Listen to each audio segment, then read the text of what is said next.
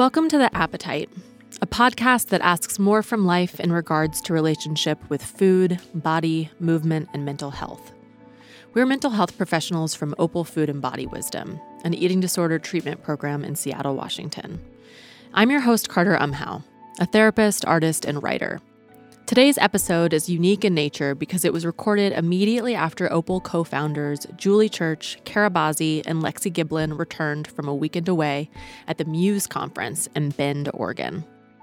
The Muse Conference is an interactive, yearly gathering of women and teens to celebrate the kickoff of International Women's Day and Women's History Month. Julie, Kara, and Lexi were so deeply touched by the stories and lectures they heard from various social activists, artists, authors, athletes, and entrepreneurs that they wanted to jump straight into conversation right here on The Appetite to share their experiences.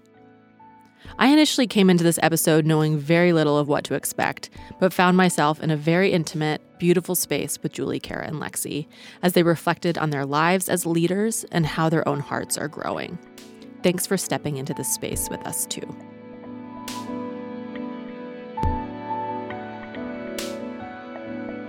So you all were out of town for the weekend. Where were you? What were you guys doing? We just got back from Bend, Oregon. We went to the Muse Conference, which is a conference for female leaders and entrepreneurs and artists that are creating social change, both locally and all over the globe.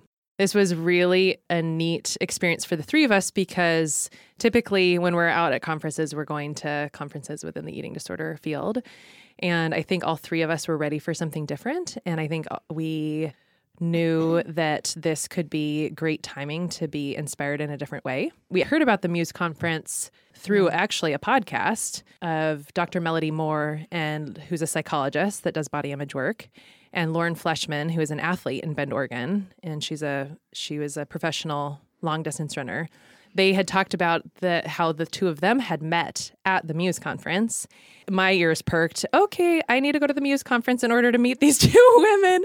That this might be the way I can. So we looked it up, and it just, we hadn't heard of it before. But wow, what an incredible thing that these women in Bend, local women in Bend, have created. Mm-hmm. So they have different themes. I think this is the 6th year they've put on this conference. And the theme this year was in this moment. And so it was the idea to kind of pause and take in the change that's occurred and things that have happened with our new administration. Mm-hmm. And so one of the things that was highlighted to me is that they talked about having marginalized people at the forefront of this conference for social change to happen, right? So it was one full day of, what was it, about 20 different presentations, just 15-minute presentations of a keynote or interview or panel. Videos, art, performances. Yeah. And did all of those keynote speakers feel like they centered around one theme, or was it highlighting just you're a woman? All social change. Okay. Yeah. Social change and activism. Yeah. Okay. So but different types platforms, of right? I mean, one of the talks was about menstruation and having women in Kenya specifically talk about their periods and how they can get the sanitary pads and towels that they need to keep hygiene well, and just what's the education and how can it be talked about more among the women in Kenya. And so giving voice to women there to talk about who they are and how they can continue to get the education that they deserve. Anything from that to talking about travel was another topic. Mm-hmm. There were 2 different people that did come and have organizations online that help women travel all over the globe. One specifically for women that are racially diverse and ethnically diverse, and just talked about the unique challenges for them. And the founder of the Me Too movement. Yes. I saw an interview with her. Wow. Yes. Mm-hmm. Wow. And then they brought in, probably the most impactful person they brought in to me was an 11-year-old Palestinian girl who is part of Israeli-occupied Palestine. And she is a journalist at 11 years old. Wow. And her whole mission is to expose what's happening in Israel or in Palestine, specifically with children detainment. Mm. And just you fall in love with this girl. So we watched a documentary that she was featured. And then she was actually supposed to come into the conference to have a Q&A but she's now on a watch list because of what she's done to expose in the media. And so she wasn't able to travel to the U.S., so we got to Skype her in. So she was literally sitting in her house in Palestine at like 3 a.m. on her Skype talking to all of the people in the audience. Wow. And I mean, That's just you amazing. fall in love with her. Yeah. She's incredible. Yeah. And one of her taglines is cameras, not guns. Because she's always using a little camcorder and she's videoing night raids when people come into her home or out when they're protesting in a very, very, very peaceful, Peace right, resistance just is what walking, peace resistance Yeah. movement. And so they're out every Friday as a family with their cousins and aunts and uncles, and they're just waving the flags and she's videoing what's happening. And then that's what is getting out to be able to have some of the truth of how the Palestinians are being treated and the way that the Palestinians are actually behaving, because there's so much belief that they're all armed with guns and all dangerous. And so there's such a beautiful picture of who else is also there and who else are also trying to make change in such a peaceful way. That's remarkable. There was another woman there from South Africa who is doing a lot of the travel and advocacy for, just getting the word out about the detainment of these kids. And I was asking specifically about food in the prisons, and we learned she didn't know necessarily. I asked specifically, well, how much does it cost? Because the children in the prisons, actually the families have to send money to the prison to pay for the food. So the kids go to this canteen, like to go and buy their food at mealtime. And so there are many of the kids that don't have money coming in so that then they aren't eating. Jeez. But I was just like, okay, well, how much? Like, I'm so curious, because I was talking to Nadia, was the woman that was the South African that was doing some of this representing and communicating about really what's going on the ground there. So we got to physically meet her, and she's an art therapist, and she is using art therapy to reach those kids. And she was able to talk about the psychological pain of the trauma they're experiencing day in, day out, and the ongoing. Because it's not just one thing that happened 5 years ago, it's a literally ongoing thing for them. And I was like, Nadia, if they are not being fed, this is giving them a physiological trauma every day also.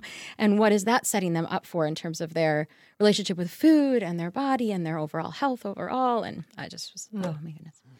Yeah, we'll have a link to her at the end of this episode, but you can follow Jana, who's the 11-year-old. Her name is Jana Tamimi. And we'll have a link, because that's another way that we can create change. That's what she said.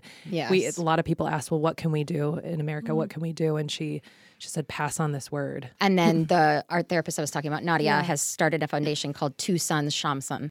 And we'll have the link for that as well. Wow. Wow. That's a remarkable story. Right. Yeah.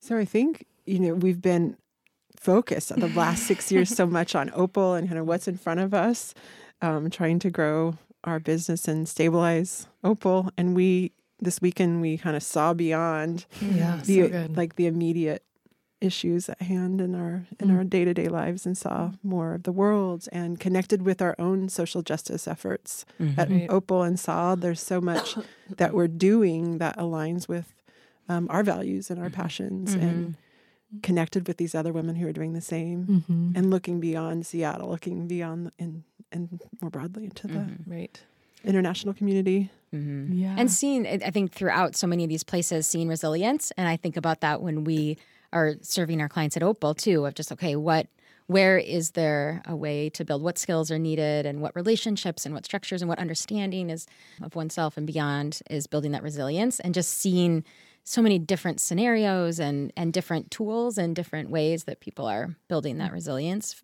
So that was really, I think, a good parallel.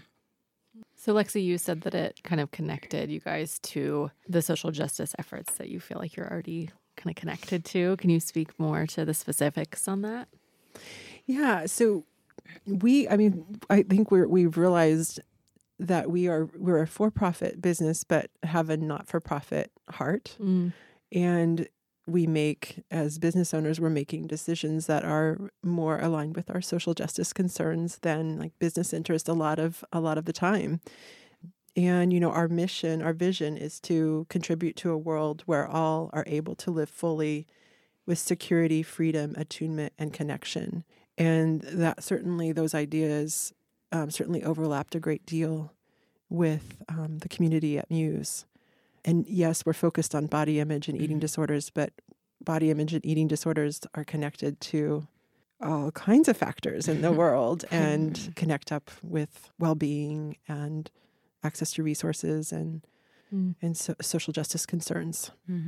One of the questions that was asked to one of the panelists was, how are you considering your legacy, or what legacy are you looking to leave now that you have these businesses? There was these 3 women on the panel, and one of the things that we talked about was just, we saw all of these amazing women up on these stages and doing these creative things. And I just think, like the legacy is my clients' daughters and even the clients that are going through PHP and have benefited from being able to have an experience of community and treatment and care at Opal, that they then get to be this artist, this teacher, this businesswoman, this mom. Like, that was one of the things that I connected to too, of going, okay, so it still is within this treatment model that in some ways might not sound so sexy, like, oh, they're doing eating disorder treatment and it's brick and mortar. Like, there's so much stuff that sounds so much more exciting when you go to a conference like this, I think, that are doing,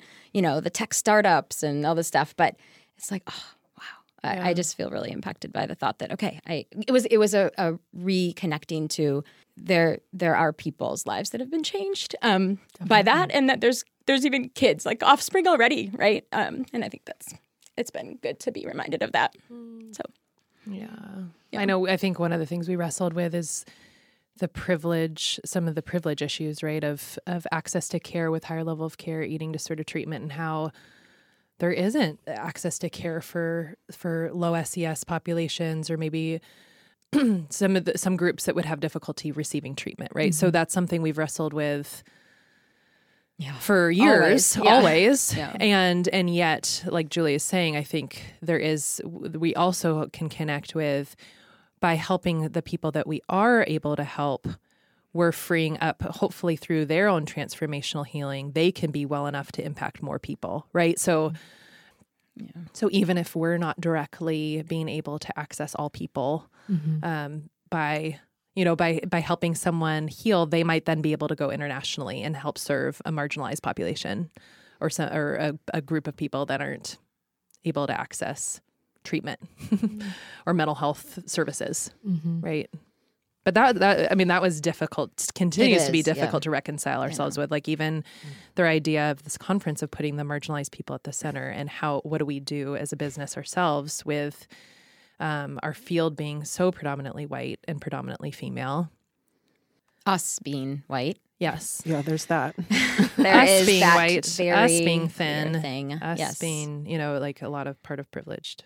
Right. A privileged population. Yeah. And working in the eating disorder field as well, I think it's always really surprising when other people hear my excitement around social justice as it relates to eating disorders too. I don't think that people necessarily put those two things together. You can think a little bit about like weight stigma, but all of the other issues, like you guys were saying, with socioeconomic status, and the amount that is internalized in a body that then is manifested in an eating disorder is, it's absurd. Yeah. Well, we're talking about human suffering, and so then I think about it from that perspective. We're addressing human suffering, one expression of human suffering that often has a lot to do with trauma, loss, and anxiety, and all that's connected to those experiences.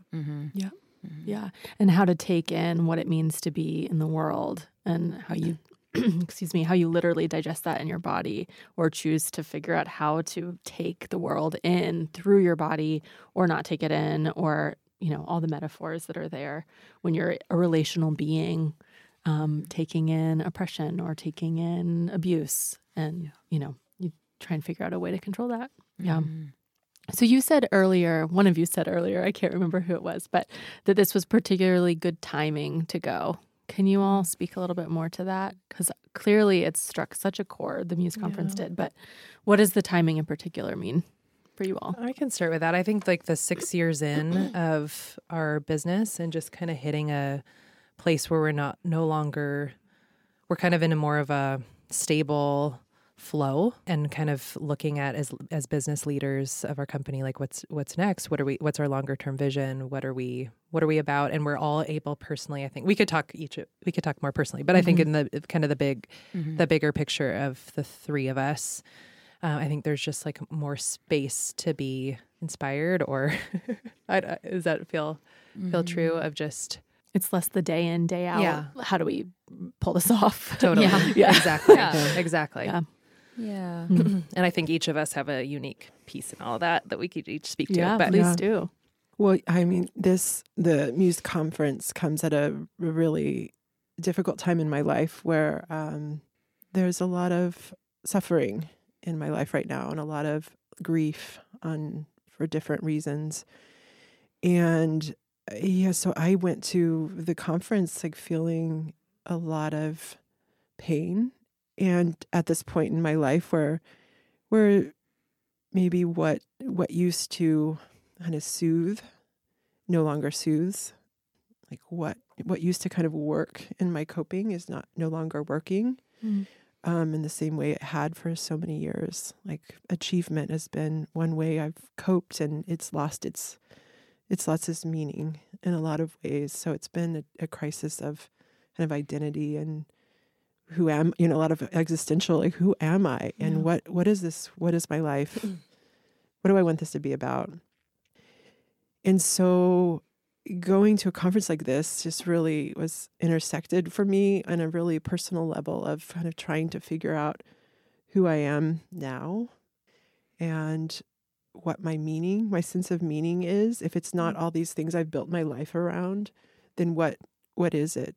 And, this question of in this moment, that was the theme of the conference. And I did a lot of reflecting about what it is in this moment and for me. And we went to a panel on one of the Muse days of this group of women who reinvented themselves was the title of the panel. And the women shared their different stories of reinvention. And there was one woman, Wendy McCall, who I resonated with so deeply, and just like she is now in my mind and my heart. Who is she? What was she? She was a business executive for many years, and then stepped away, had a loss in her life, and then stepped away from the business world because she could no longer do what she had been doing, and then has been kind of on this journey of self-discovery and figuring out who she wants to be. And she's just so wise and vulnerable and strong. It's something that I was talking to Julie and Kara about, like just, wow, you could really feel with her how vulnerability and strength are married. And she was so vulnerable, but you could just feel her. She was a rock solid person, and her pain was very clear, but her strength was as well. So she really touched me. And I think, for me, this weekend, the timing of this weekend was powerful because I got to be with Julie and Kara for the weekend. And so here I am in this difficult moment in my life. And then I'm with these amazing women. And then beyond Julie and Kara, being at the Muse conference and all the women there that were in pursuit of something, there's a lot of searching happening among the women. And I connected with this searching. Wow. And they're searching, there's a lot of searching of like, what's the next passion project or what's the next idea I'm going to pursue? And that is not my searching. Currently, I've done a lot of passion projects in my life. That kind of is what I'm speaking to, is that that is no longer working in the same way. It's not the answer anymore. It's feeling more empty for the sole purpose of pursuit or achievement of that doesn't feel as meaningful to me. But it's just feeling really those things are feeling empty. And I'm looking at how do I transform there's a lot of transformation happening for me. And I all of a sudden have emotions available that I haven't had. And I'm really trying to understand that as a gift, even though it's like will bring me to my knees at times. That I think I'm in a lot of learning right now. There's a lot of understanding of myself that I wouldn't have had if I didn't hadn't gone through this. And so lots of self-inquiry happening, and learning how more to just be with myself than do. Yeah. What a rarity too, to go to a conference and not be speaking. For the three of you, that's so unusual. And especially hearing what it felt like for you, Lexi, I can't imagine just what it felt like to get to be with your co-business owners and be fed and to be really nourished by all of the other women bringing themselves, and to be able to find yourself in some of them and also to just take them in. Yeah. Yeah. I want to go. Yeah. Wow. What about for you, Julie? What felt particularly ripe about the timing? Or did it feel ripe in a different way? Yeah. Yeah, I did cry a lot. Like, I'm connecting to that just in hearing Lexi share, and then just kind of connecting to things that meant a lot to me. Well,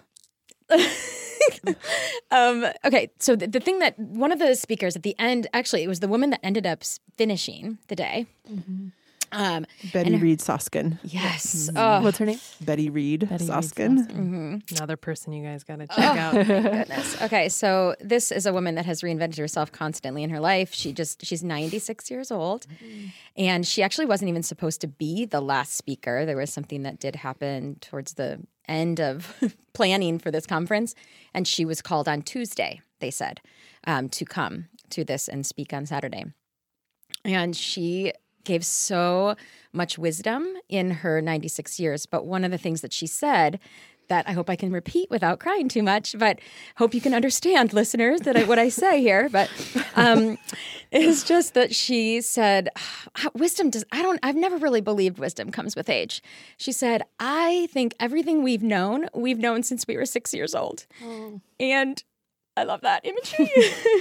And she said, it's just about remembering. It's just about remembering. And I think in terms of the way that I struggle with just knowing myself and believing in myself and believing that I'm offering the best at Opal, but honestly, more my vulnerability right now is as a mom. Yeah.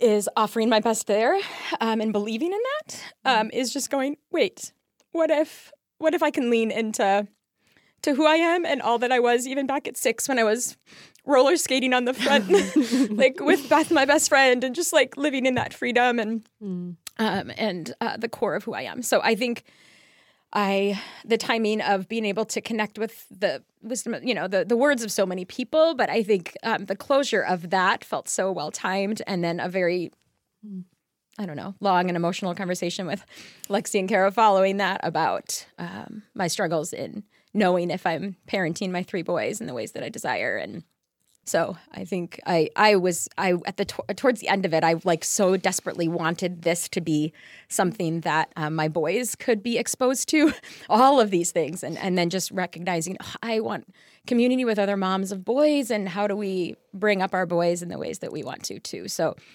but at this point, I'm very grateful for the community that I have of people that, around me, and just the support that I had following that to connect to my roots and trust in being who I am in the moment, especially when I'm at home in a place where I'm feeling less secure in my parenting. That is so beautiful. There's a lot of tears in the studio right now. Oh, the idea of remembering feels like such a significant one. Yeah. I really resonate with that as well. Yeah. I feel touched by that. When I shared some of my poetry in the former episode, so much of my journey too has been not about kind of becoming someone that I don't understand yet, but instead returning to who I was and letting that guide me, knowing that, that gets integrated with all the knowledge of age. Right. But I thought about that at the conference. Really? Your poetry.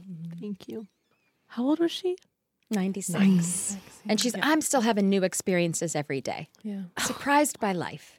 Yeah, life is just a surprise. That's like kind of her theme. It's amazing. Yeah. She said I don't live in the past and I don't live in the future. I Yeah. just live in this moment. And the conference is, she didn't know that the conference was about in In this the moment. She didn't even know. Right at the end, she No. says it, and it's the whole theme Literally of the the conference. closure. It was her last comments. That sounds biblical. She lived as Betty. She was living to Betty. It's beautiful. What about for you, Kara? I think right now I'm kind of just taking in Julie and Lexi. And I think that is from an more interpersonally, it was such a gift to have that kind of time together. Because, as business, I think a lot of people assume we see each other all the time. We get to talk all the time. But to have just some hours together where we could just be and let the conversation flow and not be under pressure and be able to talk things through and get to different layers of it and be there in the depth and the vulnerability of what we're going through. And I mean, that's just really incredible that we got that.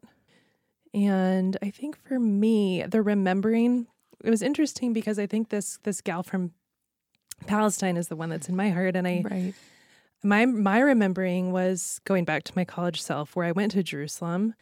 And that was really what opened the door to even me going into this field. And so I think I was thinking of my 20-year-old self a lot this weekend. And I did a lot of mission trips in college. I did 4. I think I did them every summer. It was funny because of my experience being an athlete. I couldn't do travel until the summer because I was in season all of the school year. And so the summer was the opportunity that I could go. And so every summer I went abroad. I think that's been a part of me that I've put on hold. And it just was really nice to reconnect with that. And, I have that athlete mentality where I can push hard. And I just got done with this big remodel project of my house where it was even more of a push. It was extending myself beyond any limit I've had. And so to kind of now be on the other side of that project and say, what's this next time for me? And I think, rest and connecting to rest and pleasure and in that, the imagery of mission trips comes up and investing in ways that I did in college. So one of the things that I'm hearing is this idea of returning obviously has stayed kind of at the table as we've been talking. And it's interesting that returning also means reinventing at the same time. Not always, but we're sort of shedding layers. Maybe not everyone thinks like that. And yeah, it makes me really curious. Are there things that you all want to return to, both business-wise or otherwise, if that feels like something you'd want to talk about too? I have something in my mind. I guess one of the things that we were struck by that is true is that we have always said we're going to lead with emotion. Like we are going to be women in leadership and we are going to do that. And I do believe that we have done that in so many ways throughout our process over these 6 years. And I think even just in the display of our emotion, even here and in sharing what we have, there's a bit of a returning to that even among the 3 of us and what that would probably mean in the way that we lead. That, because it's not that it's been gone, but there's something about it that I think we again are going to be looking at each other going, wait, no holding back. Yeah, I think that I don't resonate with the word reinventing. I do much more with return. And I think that is kind of that returning back to self. And I think one of the things that Wendy, that Lexi was mentioning, is she just talked about her journey of going back into knowing herself and the intrapersonal work that is difficult for a leader to do. Because we're outputting so much, especially we're business leaders and we're working in the field of mental health. And so we're outputting relationally so much, right? So how do we return back to ourselves? How do we know ourselves, take care of ourselves, understand where we are in the picture? I mean, that's what you were talking about with your poetry too. Right. Returning to ourselves. And I think I know I've been in that process in therapy in a meaningful way in the last couple of years. And I think that's where even just this new space has opened up to return to myself even kind of in a different way. with reconnecting with things that have brought me life, with thinking about, that the mission trip work and such. So I really like that kind of shedding layers, returning, working less out of defenses. And one of the phrases that they gave, I wrote it down at the beginning, is they said at the conference, talking about conscious activism versus being reactive. Mm-hmm. And I think that's something that the three of us, it's an invitation for the three of us too, that it's also easy to be reactive in leadership. I think we've done reactivity. I think we've also done conscious activism or conscious leadership.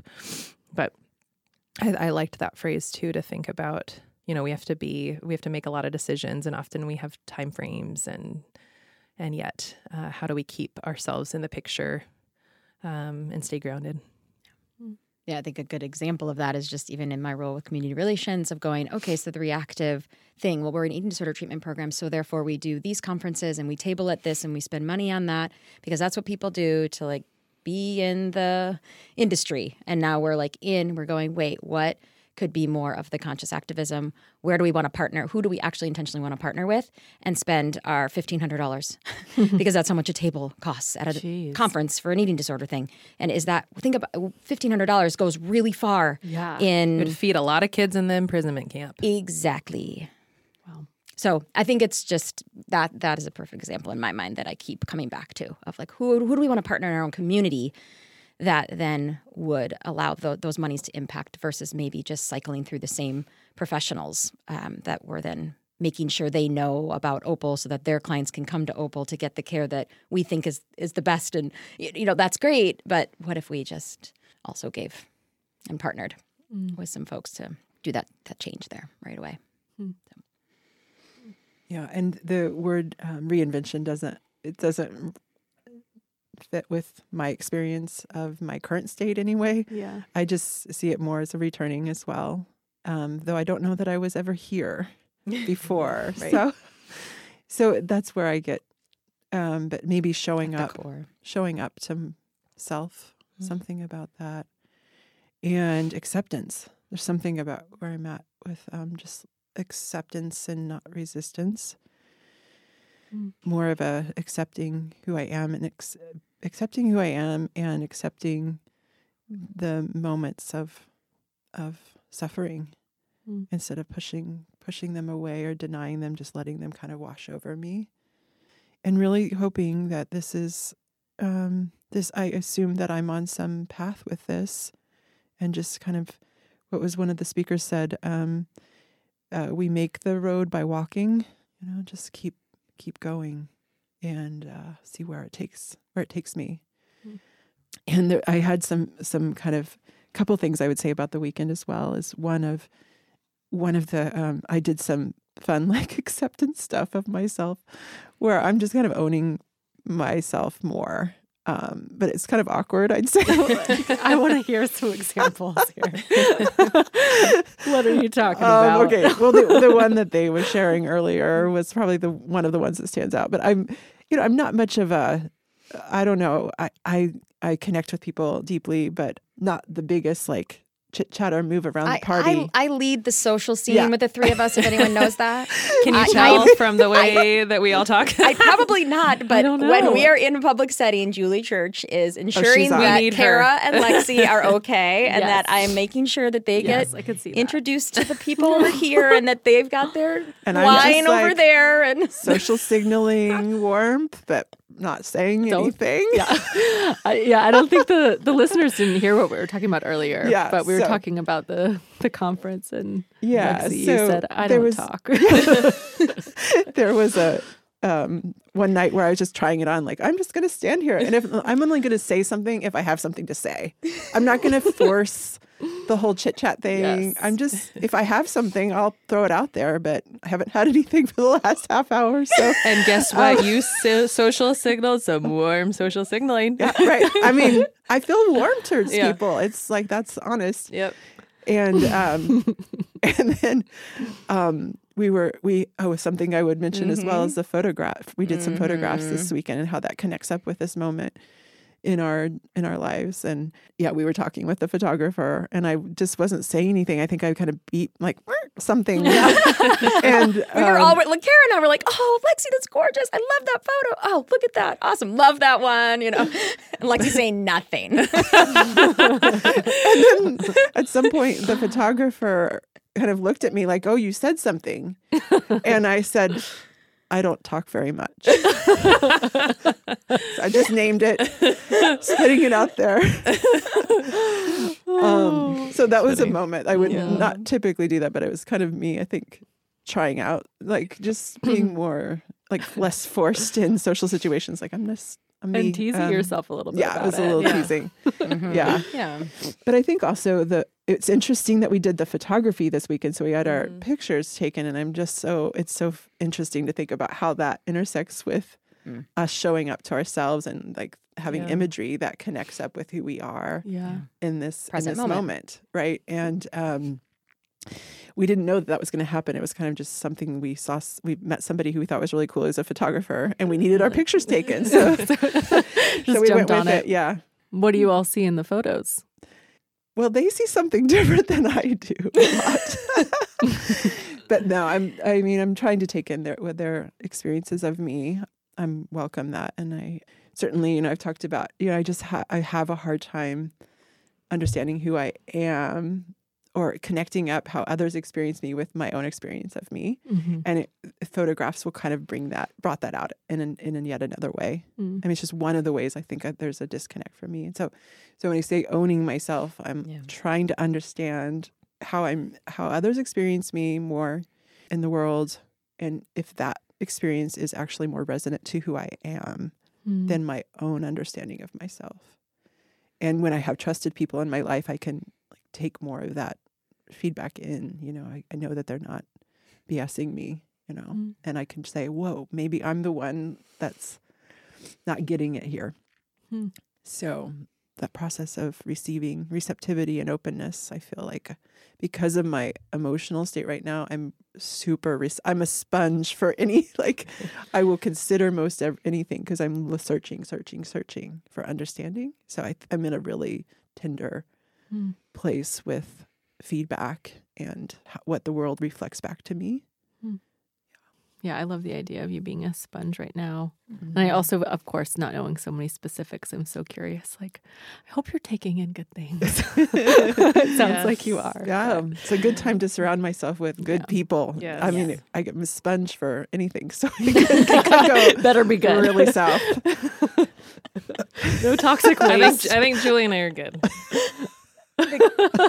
Good people. Good people. Mm-hmm. Giving her feedback. Thanks for listening. We're so glad you joined us for this episode. And thank you to Jack Straw Cultural Center for sound engineering, to Aaron Davidson for the Appetite's unique music, and to Opal's very own Sarah Taylor for production assistance and editing. Please follow along with upcoming episodes of The Appetite by subscribing on your podcast app. If you like the show, it would really mean a lot to us if you'd leave a review. This helps others find our content more easily, and it just gives us a sense of who's listening, because we love to connect. If you would rather connect, though, via email, we're also available there, so reach out to us at theappetite@opalfoodandbody.com. You can leave us comments or ask us questions or even give us any ideas for upcoming episodes.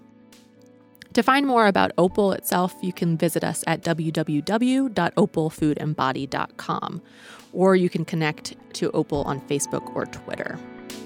Talk to you next time.